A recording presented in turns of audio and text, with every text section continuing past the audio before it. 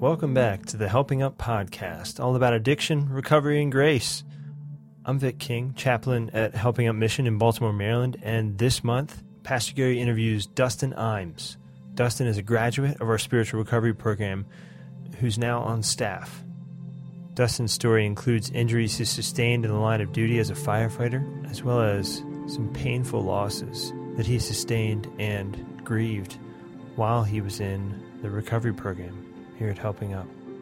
I hope you find his story encouraging. And this Thanksgiving weekend, I just wanted to encourage you to take the time to sit down and hear some stories from loved ones in your life, whether it's friends or family members. And if you want to take it a step further, there's an organization called StoryCorps that has been facilitating beautiful conversations between friends and family members for years, and they actually have an app that guides you through the process of doing the kind of interview that we do here with these guys, with someone you love. So I encourage you to check that out if you're interested. StoryCorps. Oh, and at the end of this episode, I'm throwing in a little Thanksgiving bonus. It's a poem written by a man while he was at Helping Up, whose themes resonate with some of the themes in Dustin's story. So stick around for that.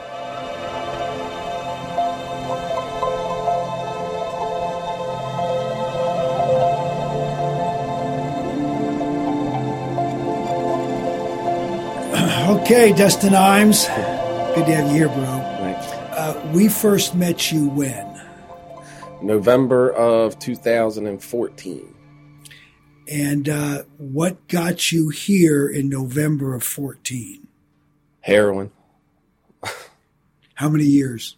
Heroin I did for probably 3 years. Did heroin. What before heroin? Percocets. Any opiate I could get my hands on. And how did that happen? I was in the fire department and fell through a flight of steps. And just in the process of trying to recover from that, I was prescribed pain pills and just started needing more and more and more. And then when I couldn't pass the physical to go back to the fire department, insurance got cut off, so which means the doctor got cut off, and I realized I was addicted to them. I started feeling the withdrawal, and I started buying them on the street, and that started getting a little expensive. Up until that point, did you realize that you had a problem, or were you taking them appropriately and didn't really see it? At first, maybe for the first 6 months, it was appropriate. After that, I was enjoying the feeling. I liked the feeling. Mm-hmm. It was a year. Wow. A little over a year. Good while. And then they got cut off. Well, first, thank you for your service as a firefighter. And then what jurisdiction were you in? Baltimore City. Okay. So you got cut off, started buying on the street, and then the usual story is somebody said, well, look, I got something cheaper or better. And is that what happened? Yeah, that's exactly what happened. So, my money was low, but I had enough to get at least one, and but I couldn't get my hands on nothing, so I called a buddy as like a last-ditch effort, and he said, I don't have any Percocets, but I have something else that's stronger and costs just as much. And I didn't take it at first, but then I called him back probably like 15 minutes later, and picked it up. I snorted it, and it was off to the races. From there, snorted and then eventually shot it. Yeah. And that's the pattern. Luckily, I didn't shoot for very long. Luckily, it was a little less than a year that I shot the IV, and luckily, the pain that day when you first took heroin for the first time. Were you in a lot of physical discomfort, or was it more mental? No. At that point, I was using them for fun, just for the feeling, and trying to maintain, really. But at that point, the physical pain was gone. I still couldn't do certain stuff as far as my knee went, but it was more for me. And were you able to hold down a job in those days? Yeah. After the firefighting years? Unless I was going through withdrawal, because I wasn't able to get anything, and then call out of work and eventually get fired. But I graduated high school from military school, and I was always able to get a job easily. Keeping it was a problem, but I could always at least find work. Yeah. But so you wound up in detox? Yeah. How'd that happen? A couple different times I went to detox. But before I came here, I was I went to Bayview, and I woke up one morning, and it was kind of the same situation from when I first tried heroin. But I couldn't find anything, so I went and picked up a Suboxone, and I took that in the morning, and I just sat around all day in the apartment that I had, hating myself, hating life, cussed God a lot, just wondering what went wrong. And I was debating it then to go to detox. About a week before that, something like that, my sister and my mom had pulled me up and kind of did an intervention type thing. It got pretty heated. My sister kind of slapped me a little bit. But I was raised Catholic, not strict Catholic. I didn't have to go to Catholic school, or she didn't make us go to church on Sunday. But my sister actually is still real spiritual, and she's big on. She still goes to church every Sunday, so she was more of my spiritual leader when I was younger. But as I got older, high school came and went to military school, went in the fire department. I was still spiritual, wasn't practicing much. But, she was a single mom, so, she worked 2 jobs, and there was really no time to go to church and stuff like that, so. But my sister was more of my spiritual. Because even growing up, when I would spend the summers at her house when she moved out and was on her own working, she used to make me sit down and read the little children's Bible books and the stories. And John 3:16 is still one of my favorite verses, because she used to have it hanging above her couch. So, still. Older sister. Older, yeah. All them books sank in. So I've always believed. I might have always not acted like I believed, but I always believed. I know he's my savior. But I kind of veered away from it as I got a little bit older, and especially once things started going bad. Now, another part of your life then was a wife and kids. When did you get married? Me and her met right after I graduated military school, and the plan was to go into the military, but I was going to go in the Navy, and stuff happened. She ended up getting pregnant, so that's where the fire department came along. Daughter was born in 2005, and we got married, I'd say, the end of 2007, I'm going to say. What was the situation with her over your drug addiction?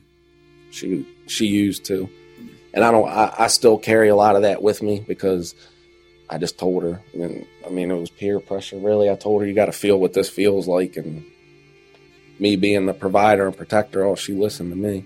Yeah. So we used together. It was a toxic relationship. She's still in active addiction now. She don't see her daughter. She's living in a motel with some guy. But I still carry that guilt a little bit, but because she's still in active addiction, and somehow my life was saved, man. So you had 2 children, and so you left the house. Did she throw you out of the house? What happened? Were you still living at home when you wound up in detox? I was by myself. Yeah, so we had ended up, through the years, it was toxic. We were on and off. And then I was, right before I went to detox, I was trying to make it work. I don't know what I was thinking, trying to make it work. I knew it was a toxic relationship, but it's like addiction. Once you're used to something, we're creatures of habit. So, I'm used to her being around, so I wasn't comfortable being by myself. I don't blame my drug use on that, but I masked a lot of pain from all that, because I know I had messed up so bad. Well, and you had 2 children, and for the kids' sake, you're willing to try some stuff, so I understand, and, it was a gallant effort, just struggle. So you had that intervention with your mom and your sis, and your wife was out of it, she out wasn't of the deal, even, in her own addiction struggles. And at that point, where were the kids? Were they with you, with their mom? They were with her. back and forth. So if she was getting to the point where she couldn't, her sister would help out, which is ridiculous. But I mean, it was a blessing for the kids. Yeah. So they were always back and forth. And that's a lot of guilt I carry is my daughter being bounced back and forth through that whole thing. Yeah. And of course, I think the fact that you feel that guilt is a healthy thing. But what we want to be able to do is eventually we need to turn that over to God and leave it with Him. But I always think it's healthy when we can man up and it allows me to be a better father today. Yeah, it really Absolutely. Does. It really does. So you had the intervention. They got you to go to detox. Yeah, it took about a week or so, because it didn't sink in right there. I was a little mad at first, so I went through the cycles of emotions. Yeah, But finally, you surrendered. Yeah. And how long were you in? I went to Bayview Detox. They weren't even going to accept me, so I was lucky to even get in. I had to tell them that I was going to kill myself, and stayed there it was 7 days. That's a long time. You were pretty sick. I was. If they kept you 7 days, you were pretty sick. It took me a good 4 or 5 of those days just to feel normal. It took 2 days to even get out of bed because I was hurting. Yeah. And withdrawal is no joke. Yeah. So after 7 days, what was the plan? I had a bunch of stuff cross my mind while I was in there. I wanted to go back out and use again. I wanted to go somewhere long term. I didn't have insurance, so that was my driving factor. So I figured, they're not going to be able to do nothing for me. I'm going to end up right back out where I was. There's no point in fighting it. And luckily, I had a little angel on my shoulders. I wish I could meet her still to this day, because it was one of the social workers at Bayview came and saw me and pulled me in the office. She's like, "You really need to do something. And I don't like the way this is going." I told him how much I weighed before I started using, and I was down to 145 when I went into detox. And I'm normally around 215. And she's like, "It's not going good. You're going to end up dying." And I believed her. Yeah. I believed it 100%. And but she sat me down in the office. We started going over things. She's like, "Your insurance isn't going to come through right away. I already put in the application. But there's this other place." And she said, "Helping Up Mission." And she's like, "It's a year-long program." And right there, I was like, whoa, a year? Like, I don't know. And she started showing me videos on YouTube of Bobby Gaiman talking. And as soon as my first question to her was, "I don't know about the neighborhood." And I just started making excuses of why I couldn't go. Like, I've been in, like, the neighborhoods I was hanging in was so good. And I let it sink in. We sat there. She sat there with me for a good 15, 20 minutes, just watching the videos with me and going back and forth. And I made the decision to come. I told her, I'm like, "All right, well, what do I have to do?" She said, "Do a phone interview, and you'll leave from here and go directly there." So she had you call Kevin. Yeah. Well, she had already talked to him, and yeah. So she gave me the number. I called him. Yeah. And he picked up the phone, and he scared the hell out of me. At first I thought he was real upfront, he already knew what I was thinking, because the first thing that crossed my mind, he's like, "I'm going to get you a cab here." I'm like, "All right, well, I can get a cab to right up the street from there, stop and get something, and then go get one last one," which kills a lot of people. Yes. And he's like, "Don't you dare get out of the cab. I'm going to know if you show up here and you stop somewhere else and you got something. Believe me, if you come in here like that, you're going right back out the door." It scared the hell out of me. So I was like, "All right, well, I'll stay in the cab." And they pulled up, picked me up. We pulled up out front. I was like, "Oh, man, here we go." I was just scared and nervous. I was going through so many different emotions. Now, physically, were you feeling okay physically? No, I was sore. I mean, the effects from withdrawal can affect you for over a year after being clean. So I was still feeling it, and a lot of the mental stuff, because I was using drugs for so long, I didn't know how to live without them. So it's a sad thing. I look back on it now, but did you have a place that you were living in that you had to give up when you came? Yep. All right. And then did you have a job at that point when you came in? I got fired, and then 2 weeks later they did my sister, and that's when my sister and mom came. And then a week later I was in. Would you have lost your place anyway because you wouldn't have been able to pay for it after getting fired? Yeah. So it all kind of dovetailed together. It was the right time to make the move. So you didn't really want to come, but you came. You didn't think you'd spend a year. When did that change? So first I was just, I'll go through the blackout phase and I'll get right. I'll gain a little bit of weight, change my oil, and I'll be good. I'll get back out there and, get to work. And I was here probably 3 months before I actually decided, 3 or 4 months of going to the graduations every Friday, going to the classes with you and Mike Rollo. And it took 3 months before I finally realized, because I didn't want to be here those first 3 months. It's rough. It's an adjustment. And what helped you to decide at that 3 month point? What helped you to say, I need to stay, or I want to stay? What helped you to do that? I liked the way I was feeling. I like being able, at that time I was going to visit my mom. She was in a nursing home. Yeah. And right. I was going to visit her every day, and every time I'd see her, she'd pump my head up saying, "You're looking good. You're walking tall now. I like the way everything's going. Keep it up." It was perfect, man. I was feeling good. I starting to gain my weight back. Really, the talks with her is really what. That's powerful. And of course, that's going to become important in just a minute as we go a little farther. Yeah, because when I was here, I started building a strong support network. I was making good friends, and it took a good 3 months to figure out who's serious, who's not. Yeah. So I got in with a good group of guys. We got out. We started playing softball together, and we all played sports when we were younger, but we were all learning to live again. We were learning to play again, learning to have fun again, and the friends that I made here that are still my friends today, I consider them family now. Yeah. But they were a big reason. They're a big driving force. And if you ask them, I'm sure they say the same thing. There's no way we'd be where we are now without each other supporting each other, because we still hold each other accountable every day. Yeah. And awesome. 3 of you here on staff now. Yeah. Yeah. So you had those talks with Mom, which were just so pivotal for your recovery. She was in the hospital because? She had colon cancer. And it was bad. Yeah, it was terminal.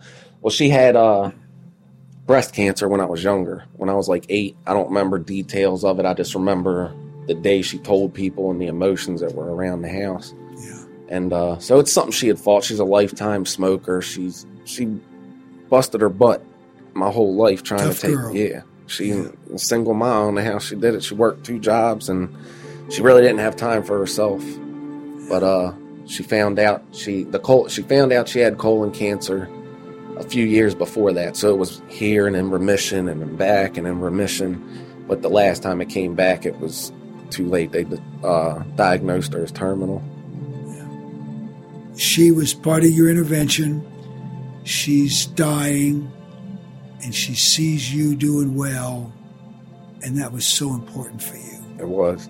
Yeah. It was really good at the end. It was better than I think ever, because we were so close, and I got to the point where I would tell her everything. Stuff that I would hide from her about using needles and stuff, something that no mother wants to hear her son's doing. But I was finally able to open up with her, and she told me a lot of stuff about herself too. So I thought we were closer than ever at that time. And that's liberating to be able to share that stuff with somebody that it's appropriate to share with. It's awesome, because it's kind of a blessing that we knew she was terminal, because we got to know each other really deep. Yeah. She told me a lot of stuff because my father wasn't around. She told me a lot of stuff about him. It was awesome. It was liberating. It was good to get everything off my chest and put it all out there, and probably the same for her. Yes, I don't doubt that. And that was I went there one Sunday morning. We didn't have softball, and I went there, and they did a church service at the cafeteria at the nursing home. And I think that was probably the first, we prayed together there for the first time, probably since I was a little boy. And I still remember that. Yeah. So while she was terminal, your kids are in a reasonably good setup at this point. You and Mom are doing really well, best ever. You're feeling good about yourself. There's a lot of positive things, but life showed up. Mm-hmm. Say a word about that. So I got a phone call, and my son, he was 4 at the time, and he got real sick. He went in the hospital, got real sick. It was pneumonia, and then when he was in the hospital, somehow it caught a blood infection, so they had to put him on a ventilator. He wasn't breathing on his own. So I got that phone call, and then he started progressing. Everything was going good. They took him off the ventilator, but when they took him off, I guess he wasn't ready. He still couldn't breathe on his own, and by the time they noticed it and got the ventilator back in, he was already brain dead. And at age 4. At age 4, and it was already too late. There was nothing nobody could do. You had actually gotten some good news. It was sounding good, and then it just went really bad, really fast. So you got word at Helping Up Mission. You'd been here about 6 months at that point, 5 months? Yeah, I was going life prep that next week, so yeah. Okay, so yep, around 6 months. Coming up in 6 months. You got the call, and you were going to go to the hospital to really say goodbye and take him off life support. And your buddies. Yeah. They, goes back to the friends again. The people I built and was blessed enough to have come into my life, and they rallied around me. They didn't let me lay around and get in my own head, which any addict knows that's a dangerous place to be, especially going through something like that, because I was thinking about using, and they didn't even give me a chance. They pulled me out of my bunk. They were there the whole time. It was awesome. That day, they stood outside my classroom and said, motioned to me, we got to talk. And they told me what had happened. I didn't know anything about it. And they said, we won't let him go by himself. We can't let him go by himself. Because you really hadn't said much to anybody. No, I was quiet.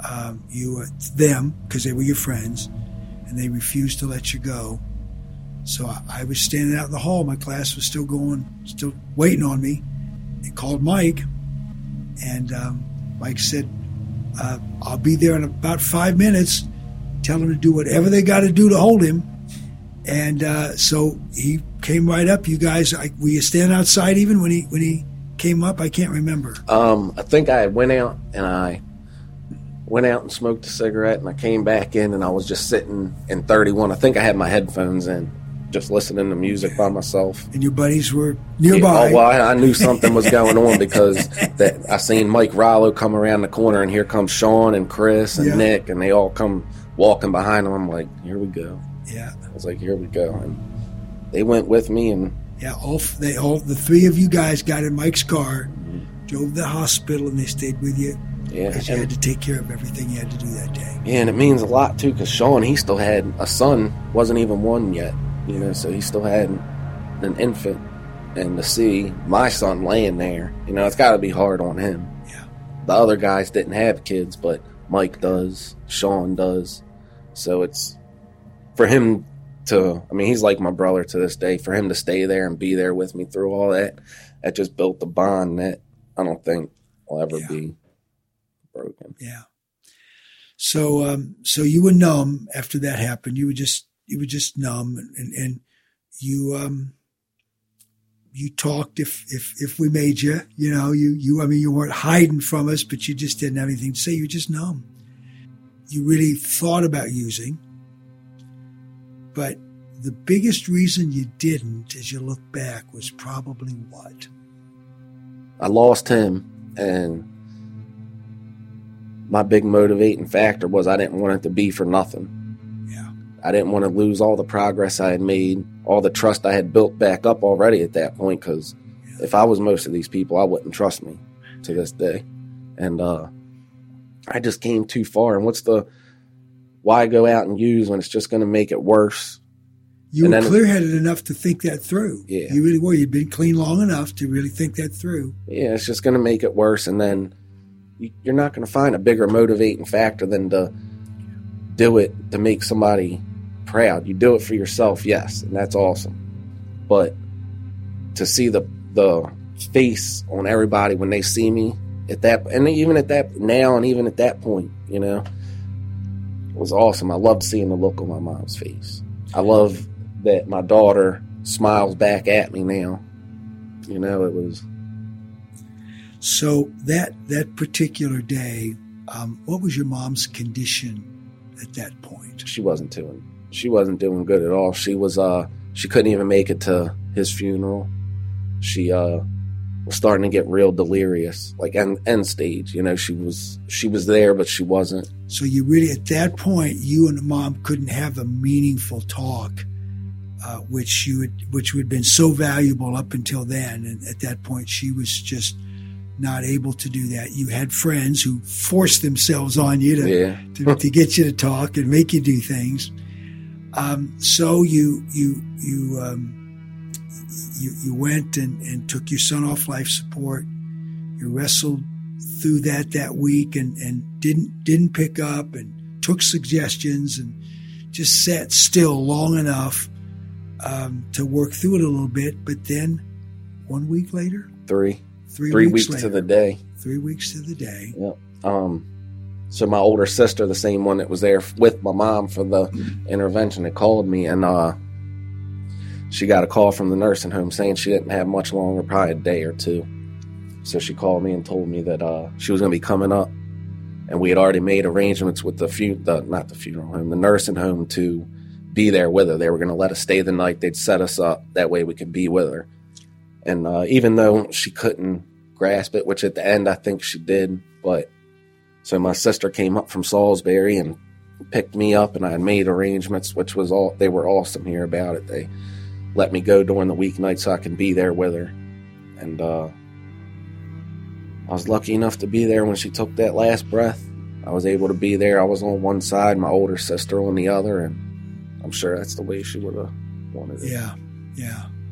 And in 3 weeks, you lost your son in a incredibly surprising turn of events, and you lost your mom knowing she was going.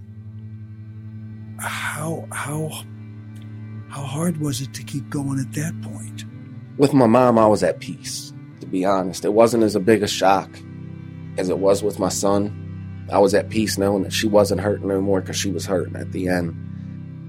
To be honest with you, I just felt gratitude, because if I would have picked up after my son passed away, I wouldn't have been able to be there with my mom. And it just kind of put everything in perspective for me, man. As hard as it was, it was peaceful. She went out, it was peaceful. You know, we were able to be there with her. I was clean and clear-minded, and I was at peace with it. She was at peace. And I'm glad me and my sister got to share that moment. It's not a great moment, but she went home. You know, she was at peace. She's not hurting no more. I was not glad, but I was just relieved. Yeah, I was just, she's good. Yeah. So then you have to pick up the pieces, and now, you know, your mom's gone and your son's gone, and you got a lot of gratitude, a lot of things to be thankful for, but I mean, that's the reality of it. Every morning I wake up and they're both not here. Yeah, I missed those phone calls, but I still remember them. You know, I was lucky. I don't even want to say lucky. I was blessed at the end to be able to. I remember our last conversation. I remember the last 6 months together. It was awesome, and I still have those. So talk about working your recovery at that point, because this has been 2 watershed moments in your life, incredible deals, and now you've got to move on from here. Talk about how it was. You're about 6 months or so into our program. Talk about that a little bit.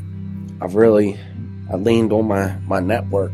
That's a big part of my story. Is I have that positive network. So going out on the softball field and playing, that's a big part of my recovery. It's an outlet.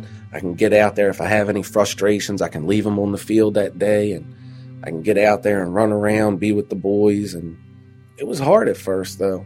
I mean, because I'm still, like you said earlier, I was numb, but I was with it. So it was a confusing time, because at that point, I didn't even know what I wanted. All I knew is I had to keep moving forward.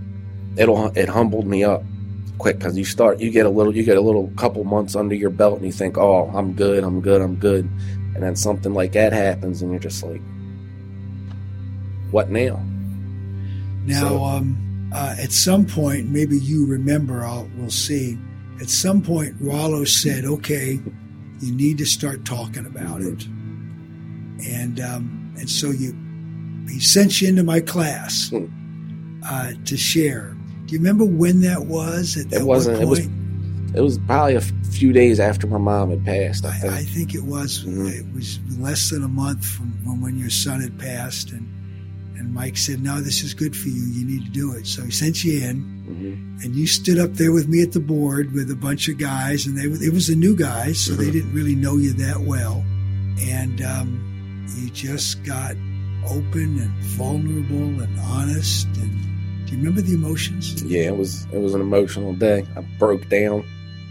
It was good, though, because he had to take me in there kicking and screaming, because I didn't want to do it, because I knew I would break down, and I didn't want to break down in front of all those people. Yeah. And so I trusted Mike. I trusted his judgment, and I went in there, and I let you guys go in on me, and I just let it go. And when I walked out of there, I just felt this huge weight lifted off my shoulders. It was because I kept everything in except for only a few close people like you and Mike and my friends. You know, I had kept everything in. But then just to do it and be able to do it in front of people, and now it's awesome, because now I can go in there and it don't faze me. Do you remember the reaction of guys that day? Yes. After that? It was very, very, very supportive. It was very powerful on them. Yeah, it was. And that's a big reason why I don't mind going in and talking now, because I actually see. Before, I'm like, oh, nobody's going to learn nothing from me. It's nothing special. And I've gotten a lot of feedback from guys saying it's one of the best things they've heard. As long as it gets them through one more day, I'm happy. Yeah. And if me going in there and talking to the guys that are just coming in, or even guys that have been here 6 months that are struggling with what they want to do, then I'm happy with it. It feels good. So you stayed, you finished your year, and you graduated. By that time, you were an intern here, and you had leadership responsibilities and important responsibilities. And sometime after that, you got a staff position, and you and your buddies. Yeah, you guys all the same ones that were with me through it all. We got to experience that together, and to be able to give back to the place that saved all of our lives. It's unique. It's awesome. And you stepped away for a little bit, not because of your own choices, but circumstances were such here. But we had an opening and asked you back, and you'll be back with us here on staff now. Say a little bit about why you want to work at Helping Up Mission. It's one of them things, man. The job I was doing, it wasn't satisfying. The money's good, but it's not. It doesn't fill that hole. I feel a calling just to be able to give back to the place that saved my life. And even the guys, it's not even just about the program. It's about the guys that are here in the program.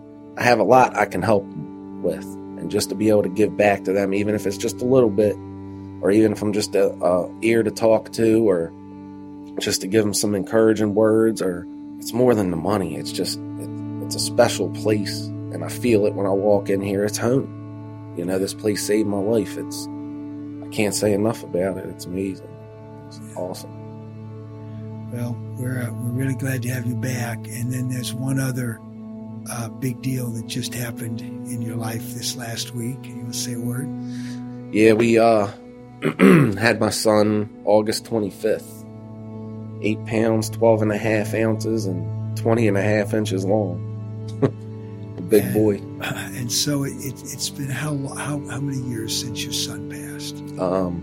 2 years just passed. Just over 2 years. And God gave you another son. Gave me a little blessing. He's healthy. It's a beautiful thing, man, waking up in the morning and seeing that. Even if he's crying, it's good seeing him laying over there, and just to be able to, it's awesome. It's just amazing, giving something else life, and just that. And he can grow up and never know about the old Dustin. Hopefully I went through the struggle so he don't have to, and hopefully he won't be hard-headed like me, and he'll listen. But between me and his mom, he's not looking good with the hard-headedness. So we'll see. Well, what would you like to say to those folks who've invested in you, didn't even know you, but believed in us and invested in you here? What would you like to say to them? You matter. You're saving lives every day, lives like me. I'm not just thankful, but I'm sure my family is. I'm sure my kids are. I'm sure my mom was thankful to have her son for her last 6 months. Her real son, not her son showing up high. But you matter. Thank you. That's what I would want to say to them. And when a fireman says you're saving people's lives, that's pretty special. And that's exactly what they're doing. That's what you did. And that's what you're doing today here. And that's what those people do, is they support each guy that comes through the program. Absolutely. Vic, anything else we want to add? I mean, you've touched on it, a little bit in different ways and different points, but what are you looking forward to, man? What are your hopes today? I just being a father, being able to do what my father didn't, and that's be there for my kids, doing what my mom did, and that's take care of me no matter what. And going through what I went through, hopefully won't be judgmental when it comes, and I just want to be a good father. I want everything I went through. And my daughter, she's 11 now, so she knows a little bit. She's not stupid by any means, so she knows Daddy wasn't healthy. She doesn't know specifics about what I did, but she's 11, so she's hitting that age I started making some pretty stupid decisions at. And I just want to be there for my kids. I want to be there for my family. And that's all I can hope. I just want to be healthy for them. That's all I hope for. I just want to be there. I love being a dad. By God's grace, it keeps going. I want that. And back here now, you're going to be passing it on to the next guy. And I'm looking forward to it. Looking forward to getting back, man. Thank you for sharing, bro. Thank you. Absolutely.